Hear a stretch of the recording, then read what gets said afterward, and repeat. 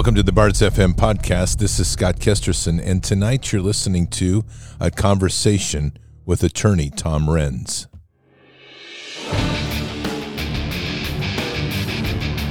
This war is real.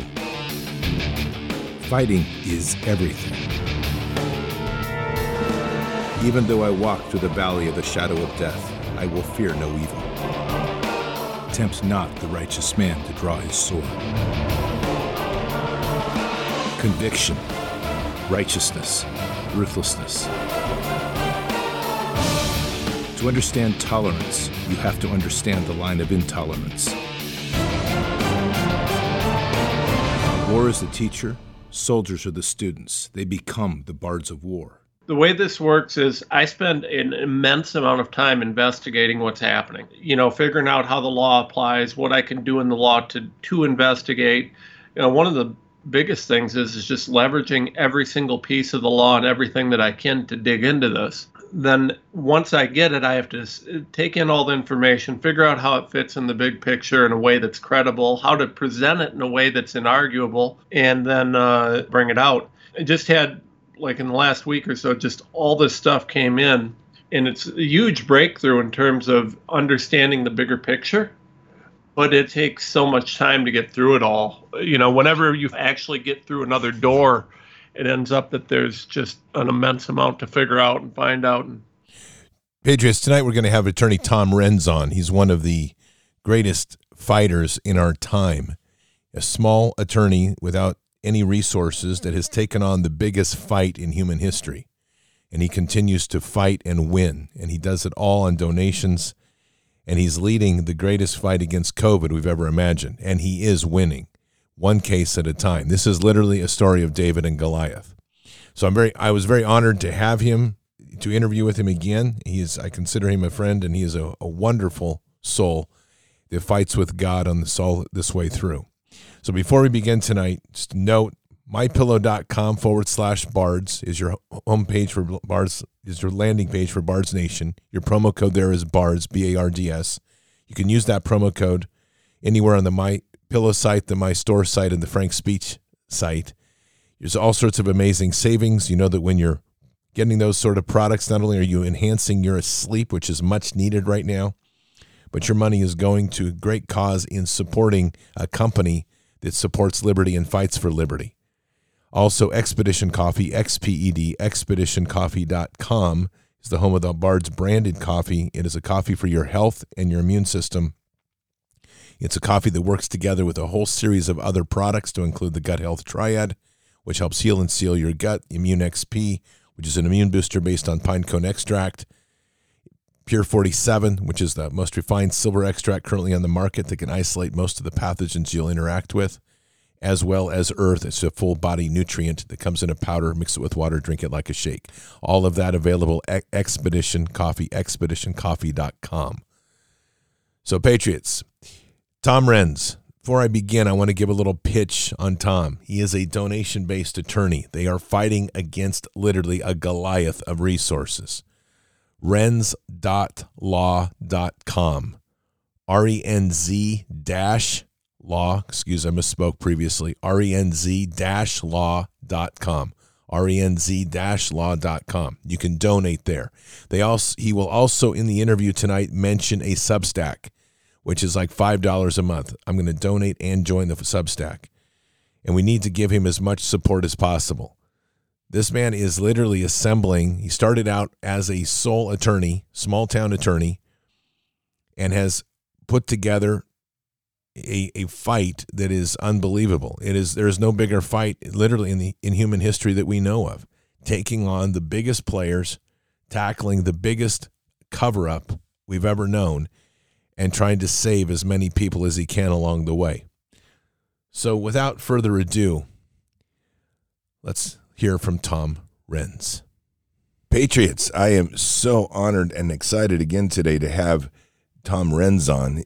Tom is, as you know, one of America's great patriots. He is the lead attorney for the effort of trying to save America from this death shot and the efforts he's doing to try to keep people from having any more exposure and damage to probably one of the most devastating attack on American public. Tom, good morning. How are you? I'm doing great. How you been, Scott? I'm really good. And I just want to thank you for coming on.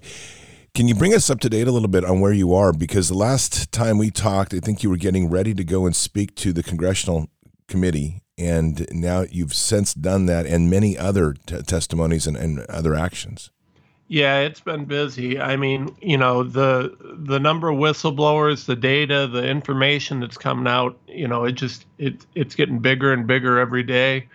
It's a really interesting thing. I think one of the things that's probably that I'm working on right now, and I don't know if I've talked about this too much publicly anyways, but one of the things I'm looking at right now is what was Biden's ties with the creation of this virus, right? Because we have Hunter Biden, who had an investment group. It was at Rosemont, I think. So they invested heavily in a company called MetaBiota, which was tied in with EcoHealth Alliance and this whole group that was developing this virus over in China. And it's interesting. We see Biden had ties to the biolabs in Ukraine. He had ties to the Wuhan labs. He's got ties to all this stuff. Kind of interesting that to look at all this and to see, now his dad is out here trying to push this death jab everywhere. And, you got to ask yourself, how much money are they getting paid for this?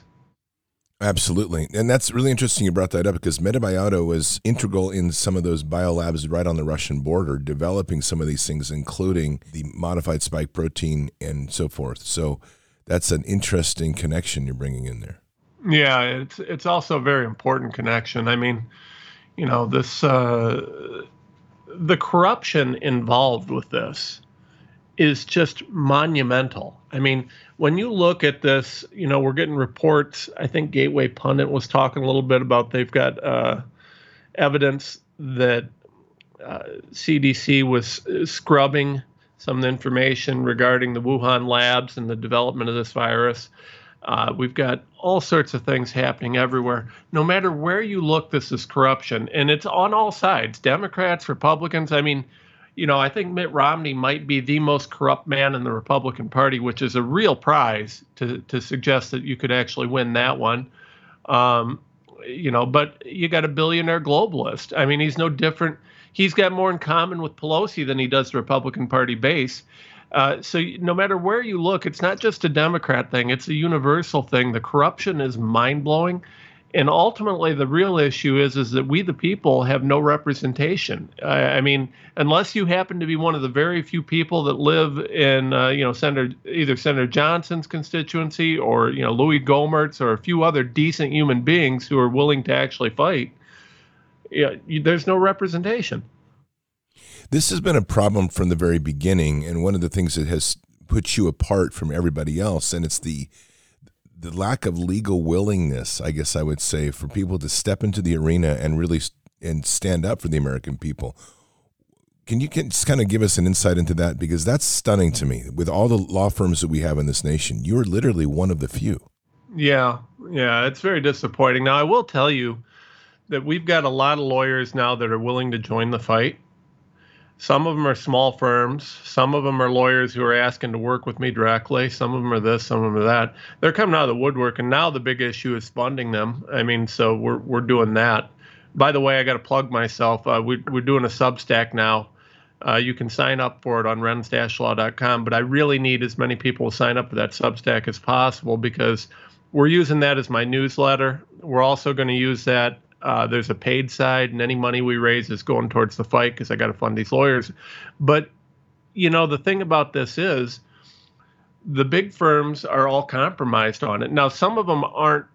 I'm not suggesting that every firm out there is bought off in a negative way. Some of these guys just were representing various parties prior to this. But as this was building up, the hospital systems and the pharma and these different groups went out and they hired every big firm that they could to represent them. And what that does legally is it creates an ethical conflict. so that none of these firms then can come out and sue these guys because they're representing them. They'd be conflicted out. And then when you do find a couple of the firms that weren't representing them, as soon as you go approach them, they suddenly get a great offer from a hospital system or a pharmaceutical for millions and millions of dollars to represent them, and so they back right out.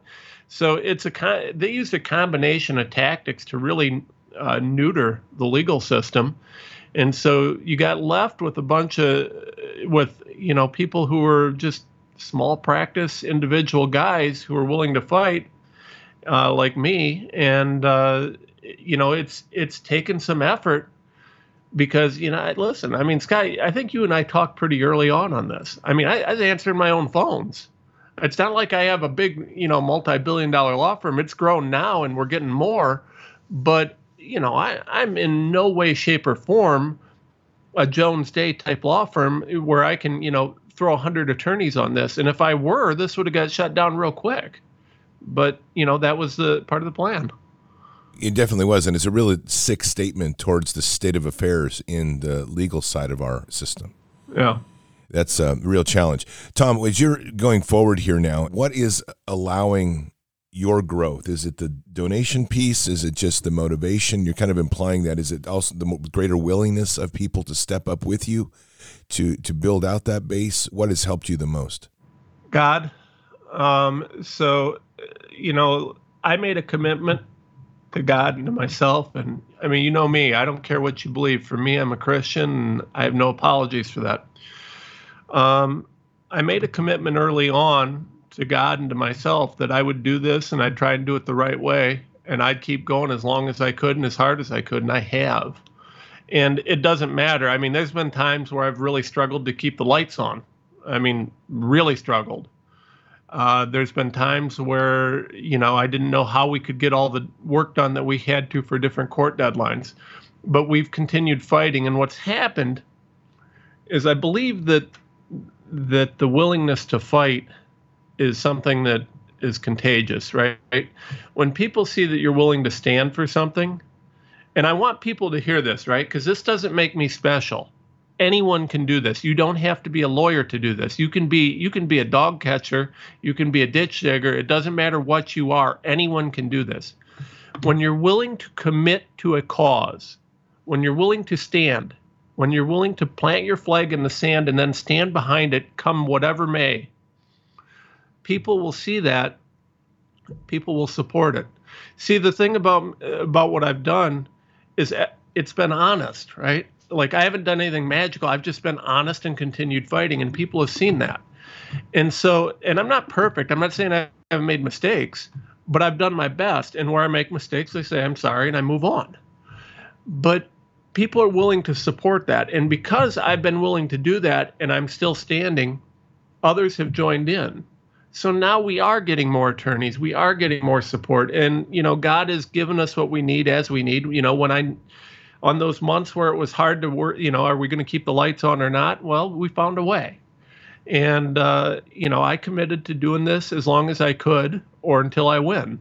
And, yeah, that's that. I think that's really been, that's the difference. That's the only thing special about me is my willingness to commit and to continue fighting. You're speaking my language, and that's admirable, and it's one of the reasons I know that you've continued to be successful, and truly, it's a blessing. Tom, let's talk a little bit about the DOD data that you presented at the congressional hearing, which has since they've tried to backtrack on and try to suggest that, of course, that your data was skewed, you were lying, and it was an exaggeration. Is there any more movement on that in terms of the forced mandate on our soldiers? The forced mandate on our soldiers is one of the most horrific things I've ever seen. The courts are struggling with it right now. There was, one of the things that just happened was this Supreme Court ruling about the deployment for the SEALs. And I'd like to put that in context because that's an important thing for people to understand. And a lot of people jumped and said, oh my God, I can't believe they did this. But listen to me for a second when I say this. The law is generally a lot more complicated than the headlines, okay? That ruling was not as bad as people think it was, and it was not as bad for our cause as people think it was. See, the problem is there was a very narrow question asked. Can you limit deployment based on someone's, religious convictions, exemptions from religious exemptions, convictions, etc. Right? So let's take this where it goes. Let's put COVID aside. Let's say that you've got a religious conviction against shooting people. You're like a Quaker, right? So you say, listen, I'm in the military. I want to be in the military. I want to be a support guy. I want to be a, doctor who stays in, does this, does that. Okay, fine. The military would say, obviously, we're not going to deploy you to a war zone. I mean, it just makes sense, right? I mean, you're not going to, and I understand that if this is an extreme example, and I'm using an extreme example to make it simple for people, but if you can't shoot someone, you're not going to get deployed to a war zone. Well, this ruling said that, decisions about deployment are really about deployment. And the military has to be able to make those decisions. So the Supreme Court couldn't really rule a different way on that, right? I mean, this wasn't because of the COVID vaccine. This was just because, otherwise you'd have chaos in the military, and deployment issues are things that really, they're strategic. That's the purpose of the military, is to fight and win wars. So, while I didn't love the ruling, I also understood the ruling, and it wasn't quite what people played it out in the press. I don't think they did a bad job on the case. The problem was, though, is that this case, much like every other case out there, or a vast majority of them, didn't ask the questions that need to be asked in terms of the vaccines. Okay, so these religious freedom cases are critical, and we're working our way through them. The underlying question, though, the question that we're asking in a lot of my cases is, well, okay, so religion aside, this aside, that aside, the bottom line is that the government's committing fraud. The vaccines are not vaccines. They're genetic modifying jabs. They aren't safe, they aren't effective, and they can't be forced on people. And so you got to understand that the court can only answer the question that's asked of it. In this case, they were asked, well, if you've got some sort of a religious belief that prevents you from doing this or prevents you from doing that, can the military make decisions based on that conviction about deployment? And the answer is yes, they can. So that's that. The much more difficult question that all the courts are trying to avoid is, okay, but what about the fact that these jabs are fraudulent, based on fraudulent data, that the government's committing fraud and that everybody's lying? That's the tough question, right? And so that's where that is. And when we look at the DMED and everything else, it's clear as day. This is not in any way, shape, or form a safe or effective jab. Now, along with the DMED, we just put out there that we found that they had changed something called the MSMR reports. That's the Medical Surveillance Monthly reports.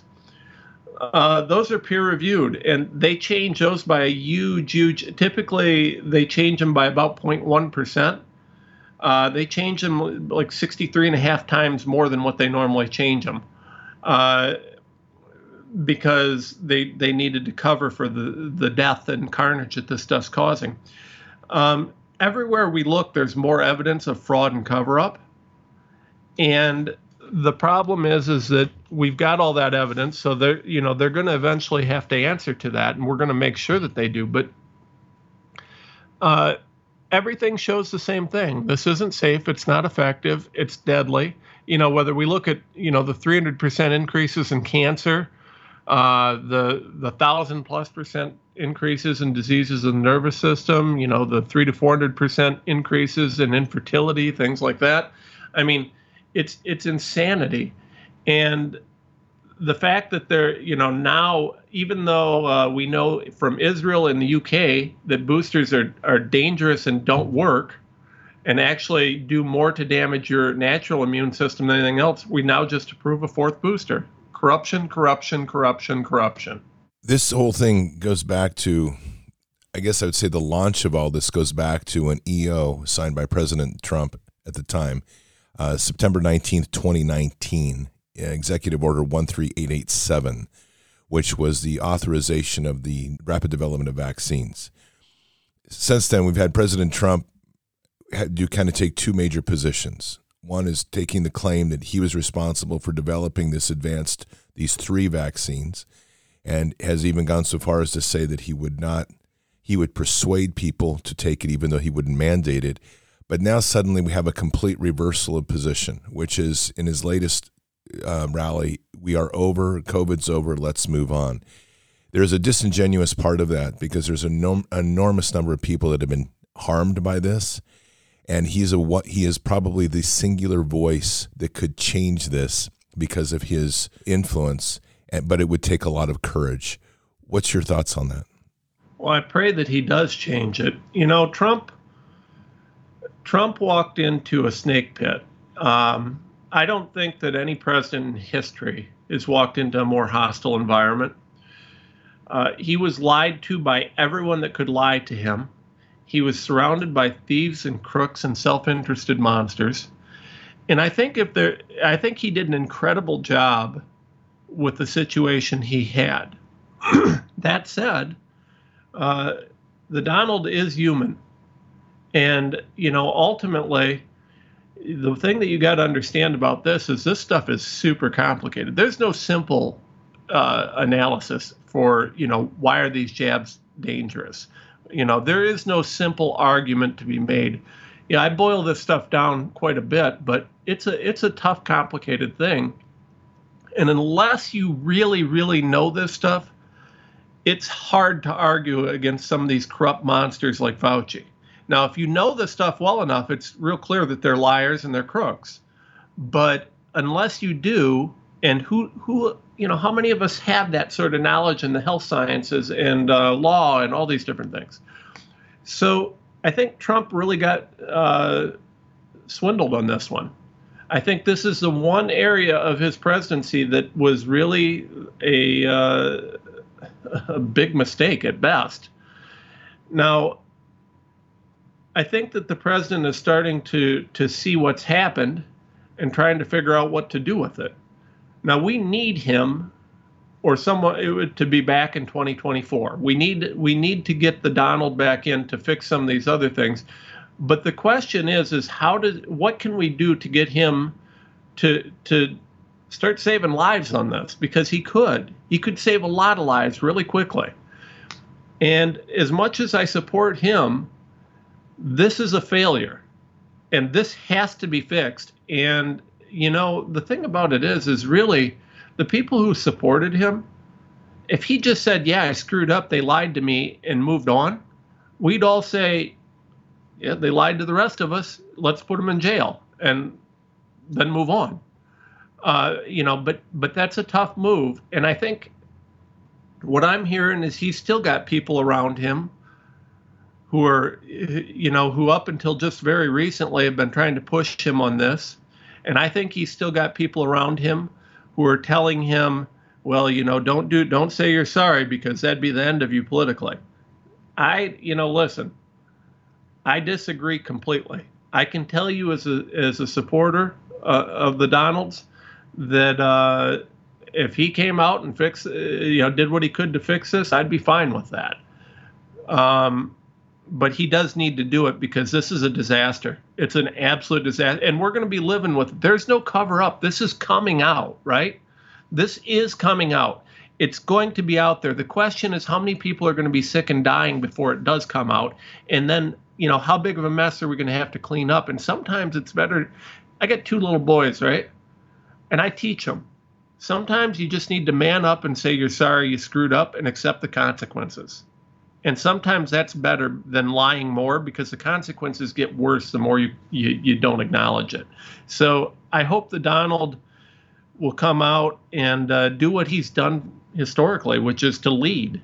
You know, I mean, everybody makes mistakes. And the difference between a leader and the garbage that we have in Washington right now is the willingness to say, yep, there's a problem, let's fix it. You and I agree on that 100%. And that's what I say often is we're really in an age of accountability. And I don't use the term judgment or justice, but definitely accountability, where we have to get to the core of motive on a lot of this. Now, you've stated earlier already today, and we've talked many times, that there is a dark motive behind all of this. Dr. David Martin would go so far as to say that this was a designed method to depopulate the world. What are your thoughts on how extreme and how dark this motive may be? So when I speak publicly, I always differentiate between what I can prove and what I think. So I got all sorts of evidence about motives. And I just put out on the Substack a article that asked that question. And I put it out this way for a very specific purpose. So do I have proof that they're trying to depopulate the world? No, I don't. I can't prove that.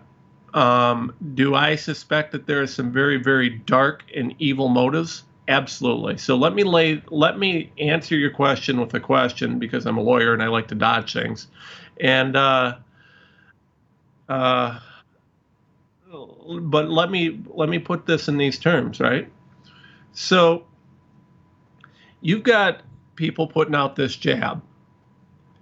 Going back to October of 2020, we've got an FDA document that says, here's the list of side effects we expect, and they're serious. They include paralysis, they include death, they include heart issues and circulatory issues and nervous system issues and all these things. That's before the jabs were even available. The FDA knew that these were side effects. Fast forward to the jabs becoming available a couple months later, the only side effects listed were, a sore shoulder and a cold. Now fast forward to the end of February 2021. We've got a Pfizer document, lists 9 pages of adverse events of special interest, which are indistinguishable from side effects. It also says that there's been thousands of deaths already. So we know that people are dying. Now, mind you, they pulled the swine flu vaccine after 26 deaths. When you start seeing 1,000+ deaths from a consumer product, you are racing to get that off the shelves as quickly as possible, except for with jabs, because they think they have immunity. But immunity under the law is rescinded when there's willfulness. So as of the end of February, when they got the report from Pfizer that said, 1,200+ deaths, they knew what was happening and continued to push it, and then push it for younger people who didn't need it and for other age groups. Even though they knew this, that indicates willfulness, which may negate immunity, right?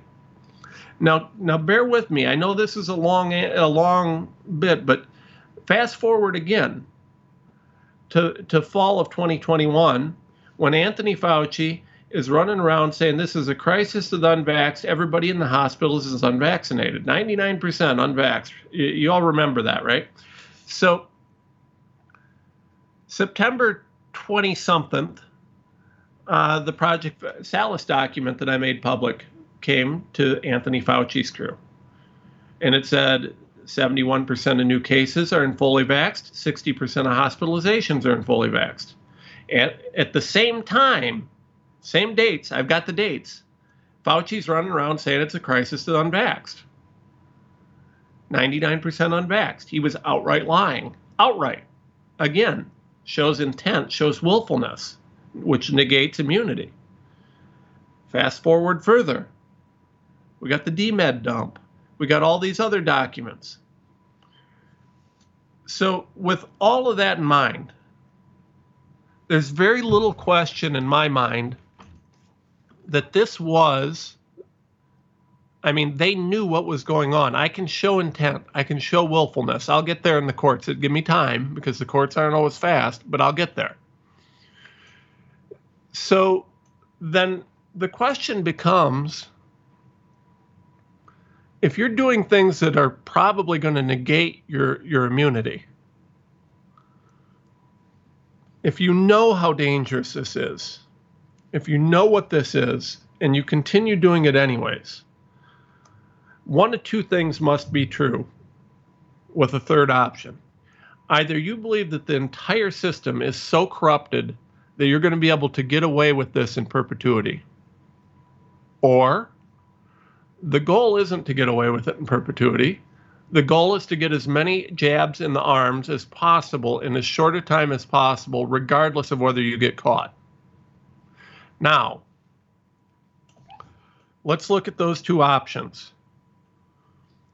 If you've got this going on, and if you know that 3 to 5 years out you're going to see a majority of the injuries and deaths, and if you already see the hundreds of thousands of deaths and thousands of injuries, and people are already talking and the cover-up's already failing within 1 year, I find it unlikely that you think that the corruption is so deep that you're going to get away with that, because ultimately no government can govern without the consent of the people, and the people are waking up. You can't miss that very broadly across the country. Democrats, Republicans, people are starting to wake up. So I find it a little bit difficult to believe that they thought that they could get away with this in perpetuity. That leaves us with the other issue. This is a means to an end. We need to get this jab in as many arms as possible, as quickly as possible, right? Well, why would that be? What's the purpose? What's the game? What's the goal? How does that work? And how does that keep you out of trouble if people start waking up? Right? Because if people start waking up and they're going to hold you accountable, are you willing to die on that hill? Why would you do that? You die on the hill to kill people? I mean, that doesn't seem to make a whole lot of sense. Now, I think there's a little bit of the corruption involved in this. I do believe that they expected to get away with this longer than they did. We worked very hard to do that, to prevent that, and we're working still that hard.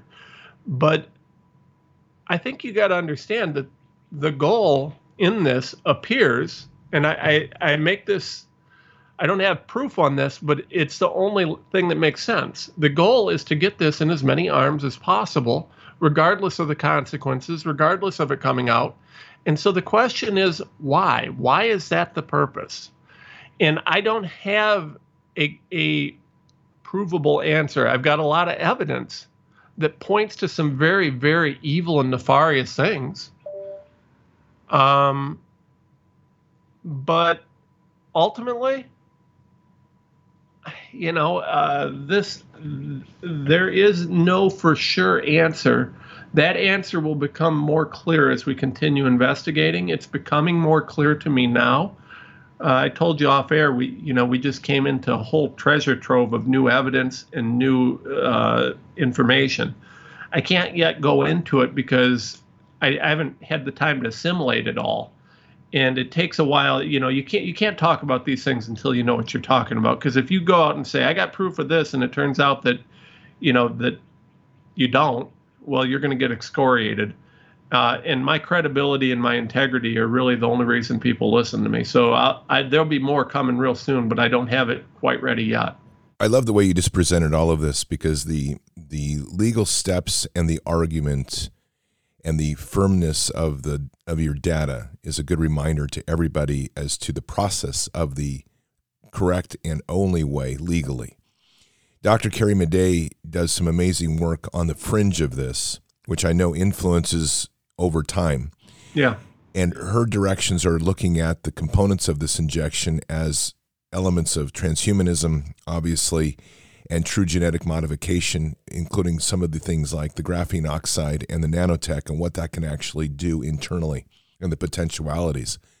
As you're looking at this model, are those things that you're keeping your eye on as well?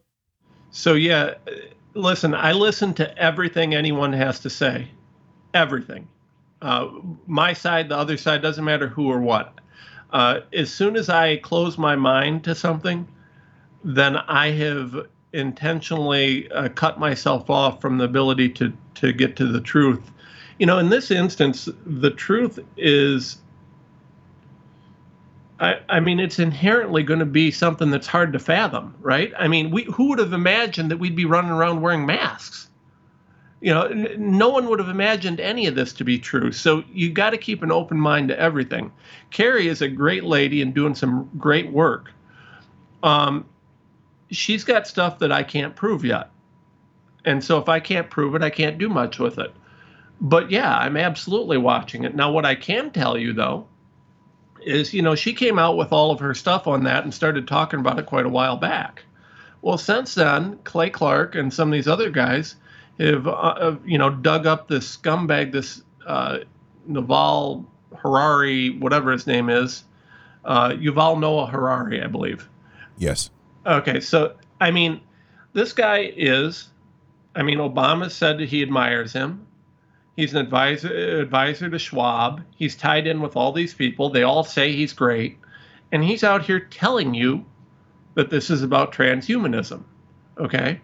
Now, I can't prove what he's saying any more than I can prove what Kerry's saying. But what I can say is when the other side's outright telling you this, well, that's pretty good evidence. Okay? So can I prove that there's little nano antennas in there that they're trying to use to control you? No, I can't prove that. No. But what I can say is when you've got this lunatic monster, and I don't know how else to describe him. This guy is the root of evil. To go out there and to lament the fact that the Nazis didn't have better technology so they could win is sick beyond words. In any sane world, this guy should be in jail. Or at least a psych ward. But instead, we've got people like Gates and Obama and Schwab and all these people telling us that he's an amazing futurist. It's sick. He's actually celebrating the Nazis. Who the hell does that? That's insane. But, that's the thing. And when I said a minute ago, that the truth is more insane than fiction on this, it really is. When you start hearing what this guy's saying and start, thinking about what it means and whose ears he's got, that's a little scary. And the leaders of the globe think that this guy's got something, and he's talking about how sad it is that the Nazis didn't have better tech. So...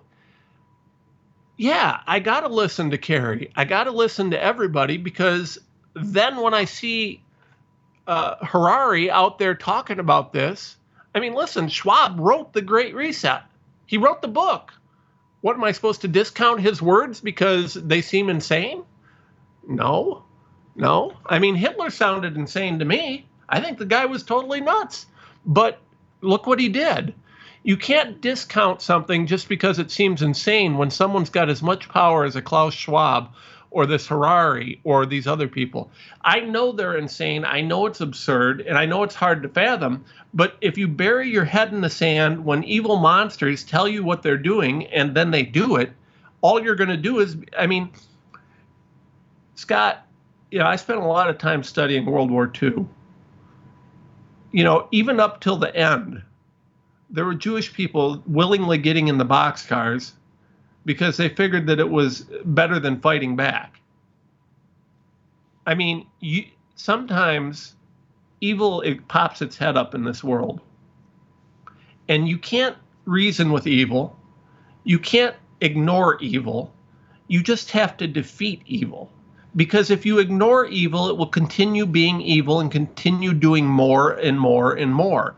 It's kind of like the bully. A lot of this goes back to lessons we should have learned on the playground. The bully will go out there, and the bully feels better when he bullies you because everybody laughs and ha ha ha. So he gets his accolades.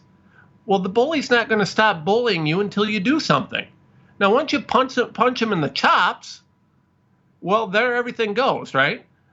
But until you stand against evil, until you stand against the bully, until you stand against corruption, it will just continue to grow. And, I don't care how much you want to try and convince yourself that just get on the boxcar.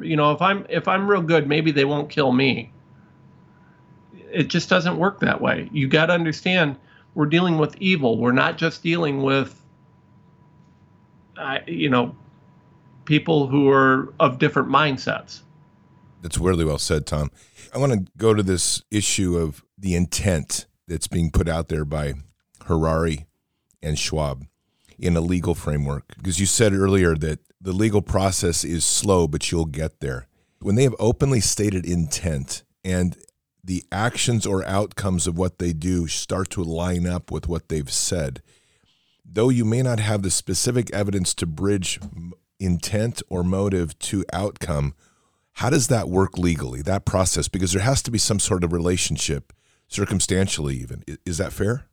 Yeah, well, you would think there is, and it's tricky, frankly. In the law, you like to have that smoking gun, right? You like to have that nice, clean, here's A, here's B, here's C, and here's how they connect, right? Sometimes you got that, sometimes you don't. In this case, there's a lot of you don't, because, these guys are billionaires.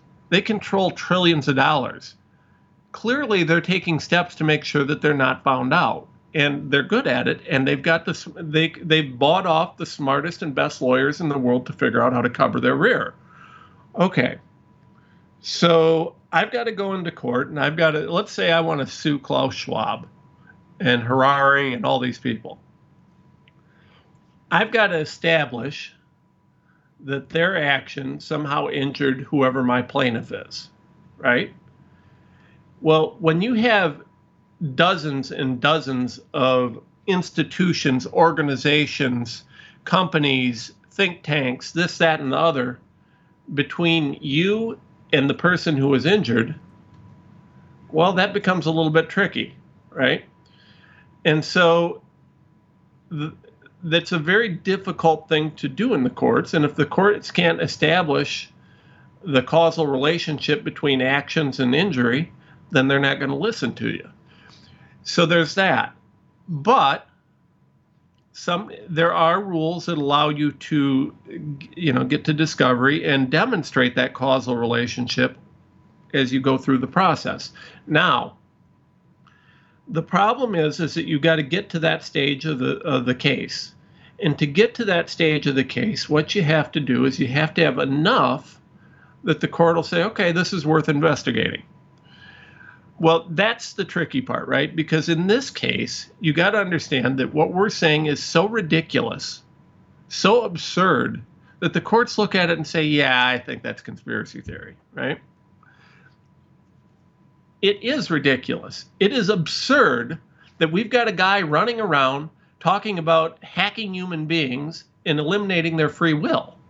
I mean, that's insane. The only thing more insane than that is that guys like Schwab and Gates are supporting this guy and funding him. That the former president of the United States is supporting this guy. That's insanity. But it's also reality. So then we get, as the attorney going into court who knows this and has some of this evidence, but not everything to connect all the pieces, you've got to convince the judge that, listen, I'm not a crackpot wearing a tinfoil hat. I've got the following evidence. And, I know it's a stretch, Your Honor. I know it seems crazy, but here it is. And, I do need you to actually read it because it's crazy, but there's enough there to establish cause. And that's the real trick, is getting to a threshold where you can establish enough of a chain of events to demonstrate standing so that the case can move forward and you can get to discovery. And that's why for 2 years I've been working around the clock, finding more information, new information, better information. And, do we have enough information to have an impact? Absolutely. And we have. I mean, obviously we're fighting back and it's having an impact. But do we have enough information to get to the root monsters in this? And by the way, if you think that Schwab and Gates are the root monsters, you've got a narrow picture. There's a lot more to it than that. We know that there's a lot more to it than that. And if you think Anthony Fauci's end all be all in this, let me tell you what, Anthony Fauci is an overpaid, bought off, crooked stooge. He's mid-management at best. He gets a lot of the credit publicly, but the guys pulling the strings are far, far higher up the food chain. So we got to get to those guys. It takes time. It takes effort. But if we want to make sure this never happens again and that we actually shut this down, that's what we've got to do. And we've got to have the people with the courage to do that. And we also got to make sure we don't get shot while we're doing it because, that's what they do. There's some evil guys here. The release of the Pfizer docs, I believe it had 9 pages, if I'm not mistaken, of side effects. Yeah. They were on there. There's kind of 2 sides to this question. I'm curious how much that's helped your case in the process. And also, that seems to be in all of this, what you're alluding to is part of your success is also the greater awakening of the people, which I go back to that Pfizer doc because it has stunned so many people what's actually on that list. Yeah. So the Pfizer doc certainly doesn't hurt. And what it did was it further supported that Pfizer was aware of those side effects that the FDA had already put out there. So yeah, it's useful. And what it does is it helps paint that more complete picture. There's more than one document acknowledging this now. And so it's a useful thing. I cannot, Scott, you and I shook hands, we chatted.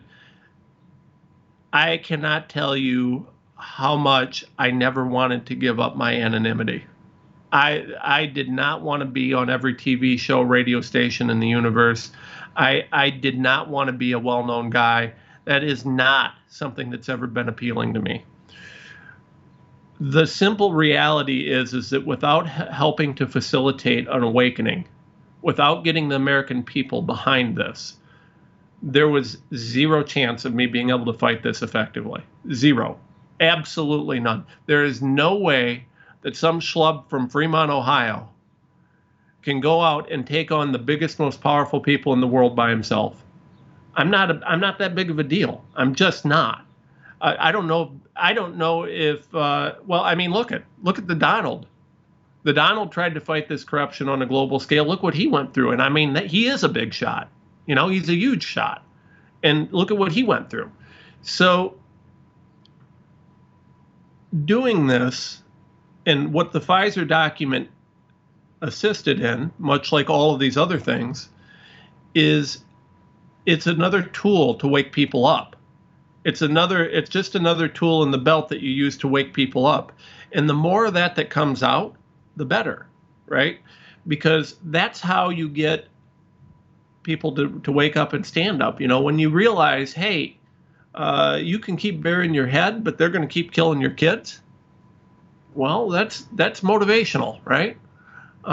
So my work has always been, and I've never hidden this, 3 parts: legal, political, PR. PR is all about educating and awakening the public. I need people to be awake. I need them to fight with me. I'm not a big enough deal to win it. I'm a big enough deal to win it if I got millions of people fighting with me. Because it's not me then, it's God, it's the people, it's the fight. So that's when we find these things, they will act as very important evidentiary tools in court. Just as importantly, they will act as incredible tools to wake up the public. And so while I'm out there slamming my ugly face all over the place, so telling people what's going on, it gives me something that they can actually grab onto and see. They don't have to take my word. They can take Pfizer's word. Yeah, there's 9 pages of side effects, and they've told you about none. So that's the value of this. That's why the investigatory part of this, as a lawyer, you're 1 part researcher, 1 part investigator, 1 part attorney. In an instance like this, it's not just going to court and arguing a case. You got to roll up your sleeves, get dirty, dig into this, and do what investigative journalists would have done historically, or private eyes, or anything. You got to dig, and the results of that digging are you create enough evidence to be able to argue it in court, and to also, in our case, awaken the people and create political pressure. So that's kind of where that fits. What's the objective of your legal cases? Is it civil? And when we say I'm saying civil, first of all, in the sense of creating a monetary return for those that are damaged, or is it also to use the discovery to lead to criminal, or both? So we will be launching some cases in the near future that we may make money off of. I committed when this started to first protecting life. Okay, so I haven't made a penny off of. I mean, I've made a few bucks here and a few bucks there, but we haven't made much money off of this. This hasn't been a money fight. Frankly, I've had a lot of people push me, say, you could be making a killing off this. You could be making a killing off that. I said, and I've just outright told them, I said, until we get people's lives protected, I don't care. It's just not going to be the priority. If God chooses to give me wealth later, then great. But my goal here, and I'm not wealthy. I'm a regular guy, drive a pickup truck. Love my pickup truck. Actually, if I was wealthy, I'd still drive a pickup truck. So, I might have a newer pickup truck, but yeah, I love my truck. So, there are going to be some money cases coming, and they've got to, because money is a driving factor behind the other side. That's not the only factor. There's a lot more to it than money, but it is a driving factor. And if you can hit these guys in the pocketbook, you can really make them take note. But the cases and the purpose of the cases vary. A lot of them, if it's against the government, we're typically asking for injunctive or declaratory relief or mandamus. And what that means in a nutshell is that we're asking that the courts order the government to actually follow the law for a change, because they aren't. There's not necessarily money in any of that. We have a couple cases where we're asking for nominal damages, and what that means is we don't really care about it, just enough money to make sure that the case continues on. And not continues on by paying us, but continues on because if there's a money damages question, the Supreme Court's held that they can't throw the case out of court quite as easily. So we include nominal damages on some of the cases just to make sure that the cases stay in court. It's a strategy. It's a strategic issue. I think we're not far off from launching some money cases, but that's because I've gotten to the point now where I view some of those cases as being necessary to. There's a theory in law and economics. There's a whole school of thought about law and economics, and basically, it's that the law can facilitate change by costing a business or a person enough money that their bad behavior is no longer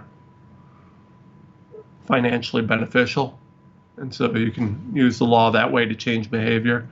And I'm oversimplifying. I mean, law and economics is a complicated thing, but so if we can hammer them in the pocketbook, that may change their behavior. So that's kind of where that is. Can you transition from what you get in civil to criminal? How does that work? So as a private attorney, I can't do anything criminally, or I already have criminal charges against everybody in the universe. What I've offered, and what I will offer again here, is if any AGs or prosecutors want to go after someone criminally, like, charge Fauci with murder, I got a lot of data and a lot of evidence. I'm happy to help you. I don't have, as a private attorney, I don't have the ability to charge someone criminally. Otherwise, that would have long since been done. And I had a bunch of people ask me if I'd run for AG in Ohio because they knew what that would mean. I mean, I'd have charges against everybody in the universe. If I didn't hate politics so badly, I would have considered it. But, I do. I despise politics, but that's another story. But, yeah, I mean, if we had anyone that was a willing prosecutor or AG that was going to go after it, I could help them do that and would be happy to do so. The biggest enemy in all of this seems to be the media. I mean, it's in the sense of the people, your message, and the truth. Obviously, social media and the alternative media have proven to be a huge avenue. Has that continued to grow for you, and have you seen any waning of the mainstream media's effect? The mainstream media is marginalizing themselves on just a massive scale. And one of the strategies that we did we implemented early on is, I'm a big fan. If you've got the courage to put my message out, I want to back you. Now, I can't, I have too much happening to keep track of who's where and what, so I got other people helping me to organize my media now. But my general approach is, listen, if you're willing to put our message out, we want to support you. And if that helps your show to grow or helps your audience to grow or anything, if we can help you with that, we want to, because we need to build up the alternative media. The alternative media needs to be the mainstream media, because that's what's happening here. Is we've got a group of people who are called alternative that are the only people telling the truth. The mainstream's bought and paid for. I mean, those guys are so crooked. And honestly, the only reason I haven't sued them yet is I just haven't had the time to get to it. But that suit's coming as well. I'm going to sue them. I can't wait to sue them. That'll be a monumental case. I'm going to sue them so much. I'm going to dance around in circles when I think about it. But these guys are scumbags. There's no question about that. And they're bought and paid.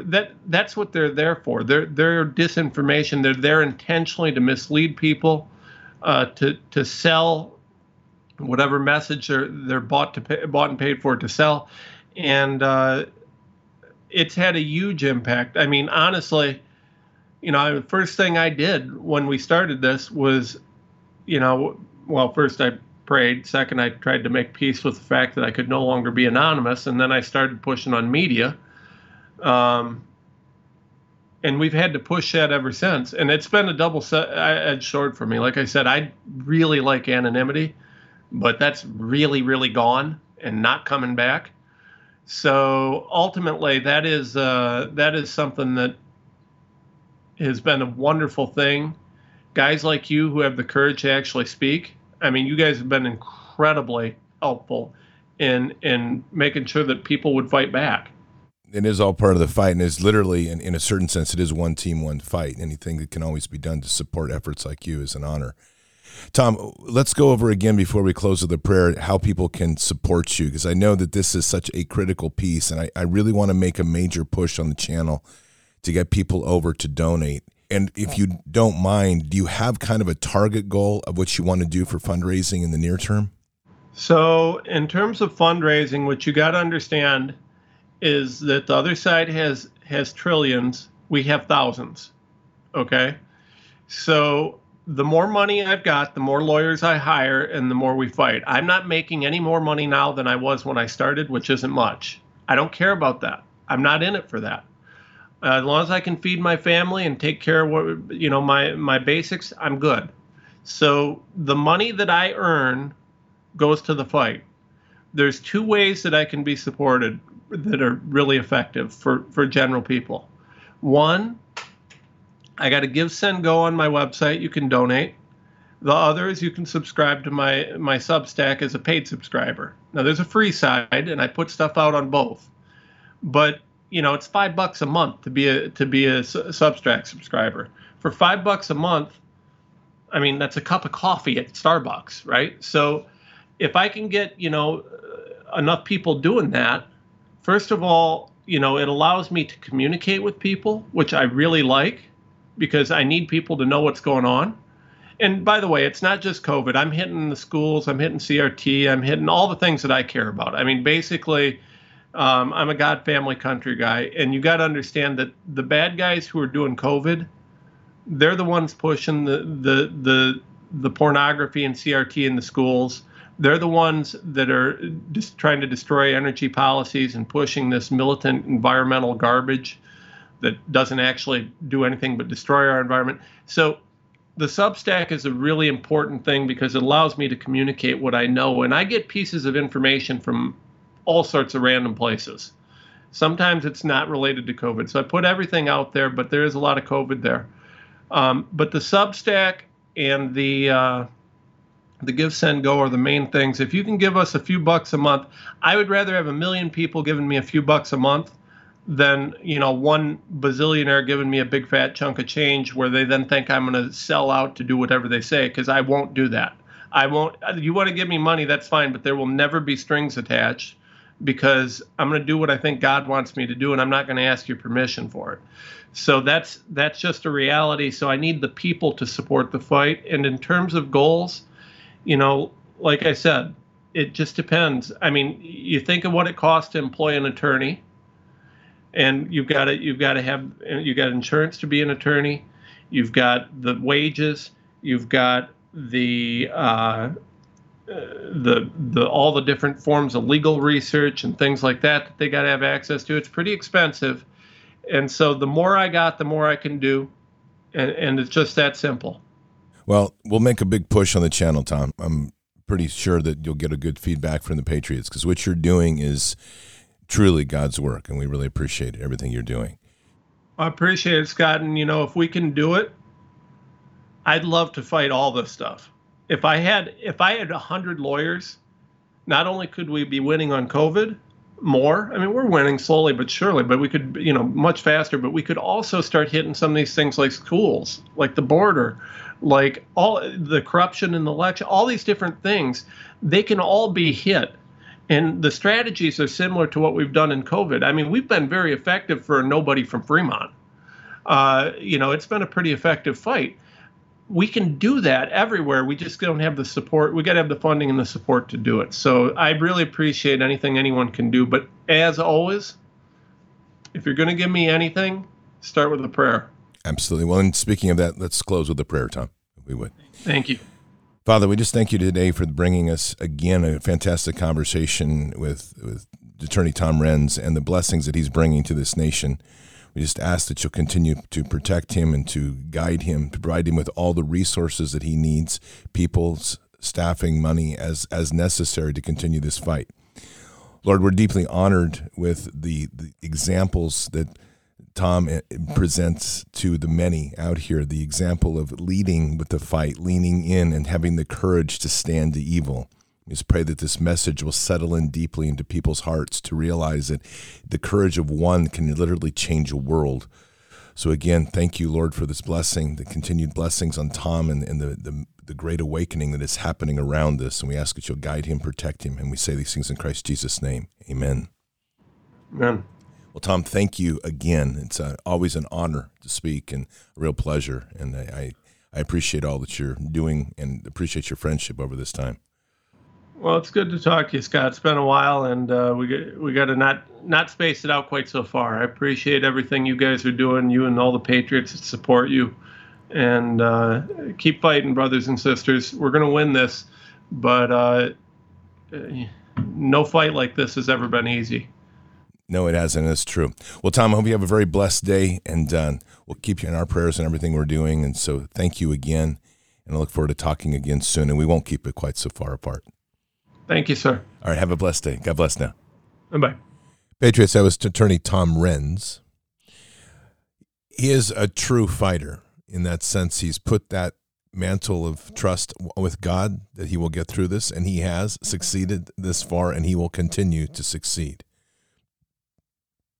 I'm just going to say this here. I'm donating $1,000 to Tom Renz tonight, and I'm also joining the Substack, which is $5 a month.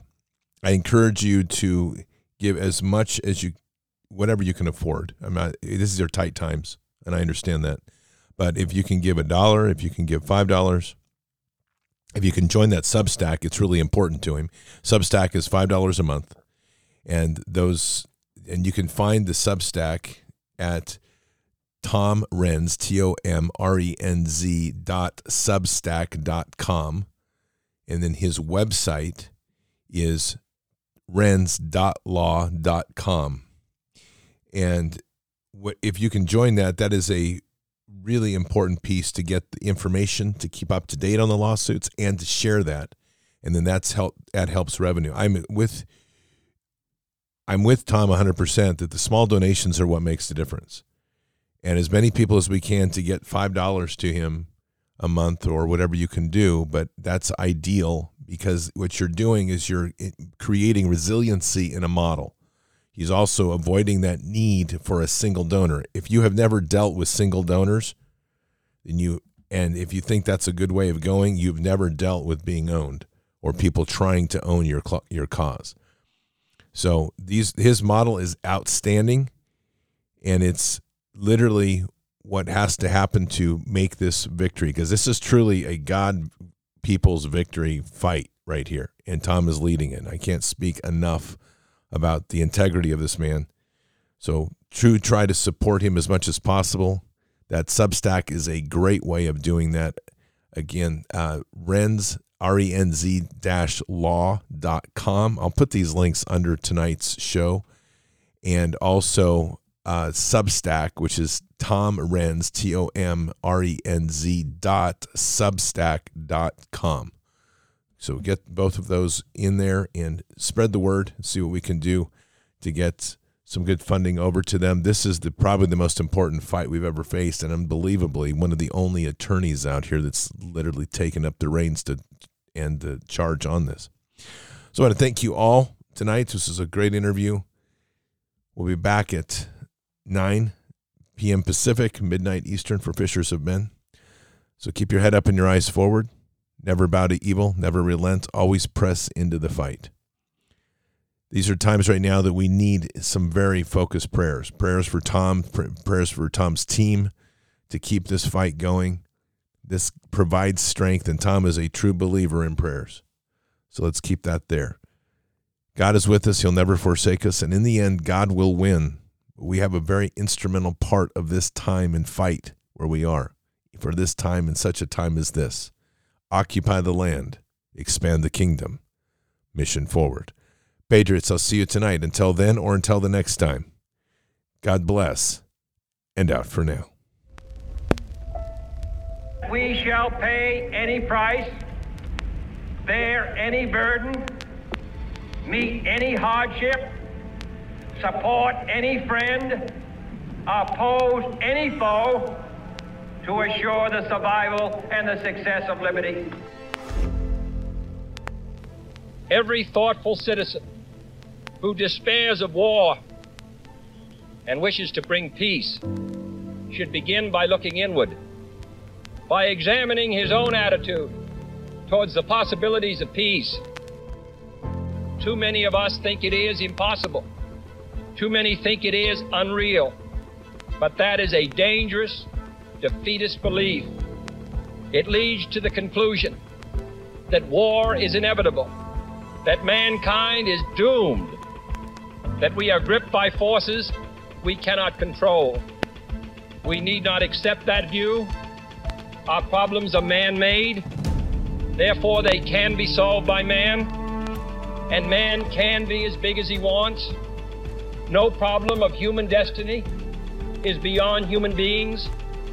Man's reason and spirit have often solved the seemingly unsolvable, and we believe they can do it again. Surely the opening vistas of space promise high costs and hardships, as well as high reward. So it is not surprising that some would have us stay where we are a little longer, to rest, to wait. But this city of Houston, this state of Texas, this country of the United States was not built by those who waited and rested and wished to look behind them. This country was conquered by those who move forward, and so will space. We choose to go to the moon in this decade and do the other thing, not because they are easy, but because they are hard. Because that challenge is one that we're willing to accept. The energy, the faith, the devotion which we bring to this endeavor will light our country and all who serve it. And so, my fellow Americans, ask not what your country can do for you. Ask what you can do for your country.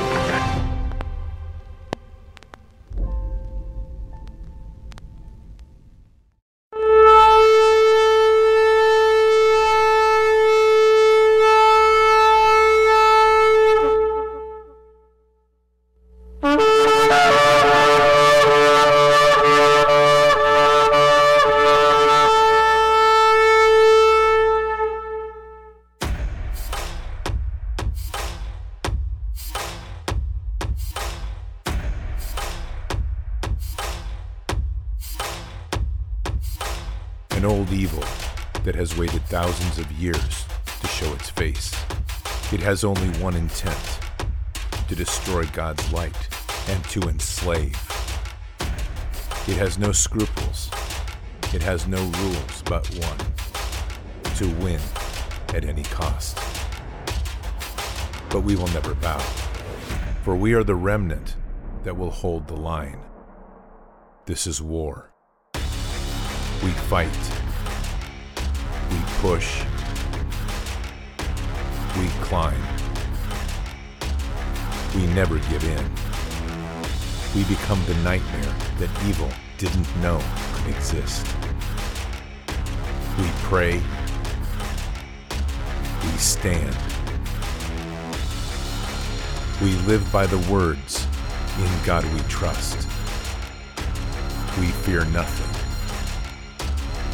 We are the light that can never be extinguished. We are patriots. We are the digital army that will help deliver God's wrath.